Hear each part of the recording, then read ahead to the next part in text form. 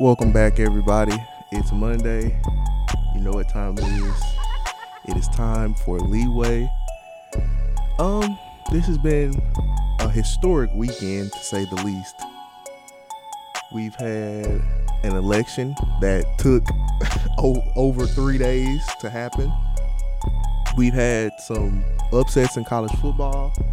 We've had some scares in the NFL. So there's much to talk about today. I'm not 100% right now. It hasn't been one of my best days, but we're going to rock it out because you got to start the week off right. Am I right or am I right? All right, so coming up, we're going to have a nice little chat about what's transpired over the past, 7 days now? Something like that. So you all stay tuned. You're listening to KSWHLP 102.5 FM, The Pulse in Arkadelphia. All right, you guys, welcome back. Like I told you all, I'm not feeling my best today, but we're gonna keep it rocking. I won't say too much, but I'll get to the main topics from over the weekend. Congratulations to President-elect Joe Biden and Madam Vice President Kamala Harris. It has been a long week of elections. I voted on Tuesday and didn't find out until Friday, maybe Saturday. I think it was Friday. Yeah, didn't find out till Friday that Mr. Biden hit 270 before Mr. Trump did. So I won't go too deep into that, but congratulations to him. I'm sure there is more information that's going to come out over the next several weeks. I think there are some lawsuits that have been filed by the Trump campaign the Trump campaign team. So we'll be standing by to hear what that's about, which I don't think those are going to stand. They're not going to hold up. I think he was just fearful that what did happen was going to happen. So you get what I'm saying. But yeah, congratulations to President-elect Biden and Madam Vice President-elect Harris. Anyways, college football. Since last week we started with the NFL, this week we're going to start with college football. Arkansas. We started the first half of that game against Tennessee 13-0 at halftime. I don't know what's up with that. I watched, but like I told you all previously, you can't really watch Arkansas games. You just have to turn them on and let them be. Because if you watch or pay attention to them and start cheering them on and speaking too highly of them, that's when you start seeing the disappointments happen. So I turned the game on, let it sit there and watch. Every now and then I turn my head over or check the ESPN app to see what the score was. And when they went into the locker room at halftime, it was 13-0. I'm looking at the score summary right now. Yeah, Tennessee scored a field goal in the first quarter and then a touchdown and a field goal in the second quarter. Arkansas really had not too much action in the first half at all, which is reflective of the score at halftime. And let me see if I can pull up the play-by-plays. I hope everyone is having a good Monday, though. Since, today feels like it's the start of like a new era. And we'll get to some of the reasons why I feel that way in a few minutes. But yeah, today feels a little different. Of course, for me, it hadn't been on the best note, but you got to finish the day on the right note in order for you to be considered a good day. You can't let the whole day be bad just because the start of the day was. So anyways, looking at the play summary, the possession summaries, Tennessee capitalized on their first possession of the game. They ended it with a field goal. Arkansas punted their first possession. Then Tennessee scored a touchdown on their second possession. So it looks like, based on time of possession, Tennessee held the ball most of the first half. Yeah. Arkansas actually missed a field goal in the second quarter? Yeah, they missed a field goal in the second quarter. That's not good at all. Which Arkansas has been, their special teams is always kind of in the middle there. They're never just exceptional, but they're never terrible either. So I guess you kind of get what you get with that. They haven't had a great punter in like a couple of seasons now. Anyways, so Arkansas comes out in the second half, scores a touchdown. Tennessee punts on their first two possessions. Actually, Arkansas scores what? How many points in the third quarter? Arkansas scores 24 points. Basically, they did all of their damage in the third quarter. They scored 24 points, and Tennessee didn't score again in this. So basically, what happened to Arkansas in the first half is what happened to Tennessee in the second half. No possessions were score possessions for the Volunteers in the second half. So Arkansas has always been known to either start a game great and then not hold off, or they play terribly bad in the first half and then try and stage a comeback. And that's kind of what happened in this game, even though it turned out in their favor this time, but it doesn't always. So looking at Felipe Frank's stats, Felipe Franks was 18 of 24, 215 yards, 3 touchdowns. Tennessee's quarterback was 6 for 9, 65 yards, 2 interceptions. Shout out to the freshman for the Razorbacks that had the 2 receptions. I think his name was Calla. I'm not gonna try it. Let me make sure I get it right. Catalan. Yeah. Catalan had he had 1 reception and then 1 interception, and then Gregory had the other. And Catalan's interception, I think, took place at the end of the game.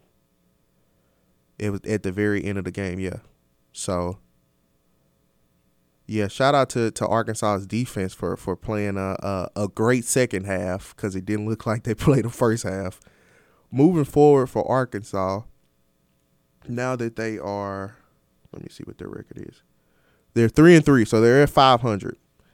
So if they were to stay 500 for the rest of the year, I think they could hit a bowl eligibility. They'll be bowl eligible.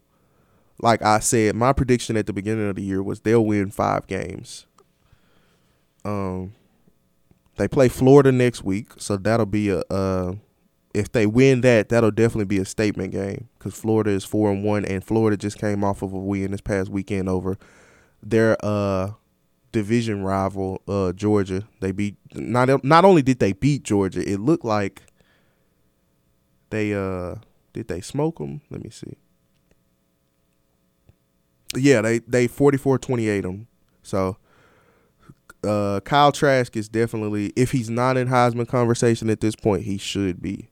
If he wasn't before, he should be, because there's no reason a guy should be playing like this and not get the respect that he deserves. So shout out to Kyle Trask, especially beating Georgia, who's supposedly the number 1 defense in the SEC, in front of Arkansas, and I think it's another team in between there. But yeah, so they play Florida next week, then LSU. It's gonna be odd not seeing the Battle of the Boot to begin to end the season, because usually LSU is the last game on Arkansas' schedule, but because of things changing and switching around this year, LSU is caught in the middle. They play them November 21st. Then Arkansas plays Missouri, and then Alabama finishes off the season for Arkansas.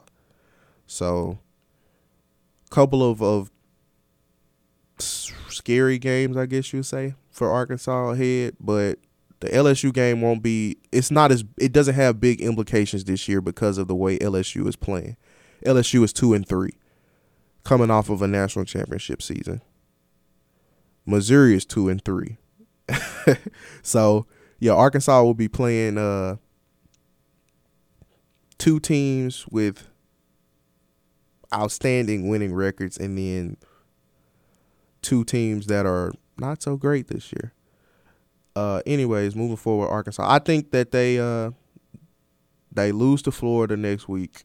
They beat LSU. They beat Missouri. And They play a surprisingly close game against Alabama. How close? I don't know. I won't call it because I had a prediction this past weekend that was way off. But we'll see what happens. Moving on, I have about a few seconds left in this segment, but Clemson, that is the game I've been wanting to see. I wanted them to struggle against somebody. Seeing the team blow out everybody every year for the past 3 years has been boring to watch. I don't really want to see that.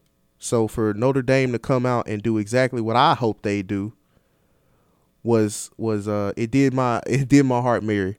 So it took a double overtime to get it done, but Notre Dame defeated Clemson in what could be the upset of the year, 47-40 in double overtime. Now I watched the very ending of that game from the fourth quarter going into the overtime periods. I was keeping a game cast, a score track up the whole night, but I tuned in to the end of the game, and that was one for the books right there. I was happy to watch that game. What does that mean for Clemson? Well, no, now they're not number one in the nation anymore, and I have the AP Top 25 poll pulled up. So looking at the top 25 now, Alabama's number 1, Notre Dame is number 2. So Notre Dame jumped from 4 to 2 after that win. Ohio State is 3. Clemson is now number 4. Okay, so they didn't move terribly far. They're still in the playoff proposal. Well, propositions. The possibilities. Let's say that. They're in the playoff possibility still. They're as number 4. Texas A&M is right behind them at number 5. Florida is number 6. So looking at this right now, it looks like you could have 1, 2, 3. If it's a 6-team format, you could have 3 SEC teams in the college football playoffs. Even if it's a 8-team format, it'll still be 4 teams or 3 teams in the SEC in the college football playoffs. So it's interesting seeing Texas A&M being one of those teams, even though they've played very well. Their RPI really is what's carrying them right now because they're 5-1, and usually at 5-1 as an SEC team, you don't really get to see the top 5 in the nation right beside your name. But because of the caliber of teams that A&M has played this year and their rankings offensively and defensively, they've been given the opportunity to be in the top 5 in the nation. So congrats to A&M.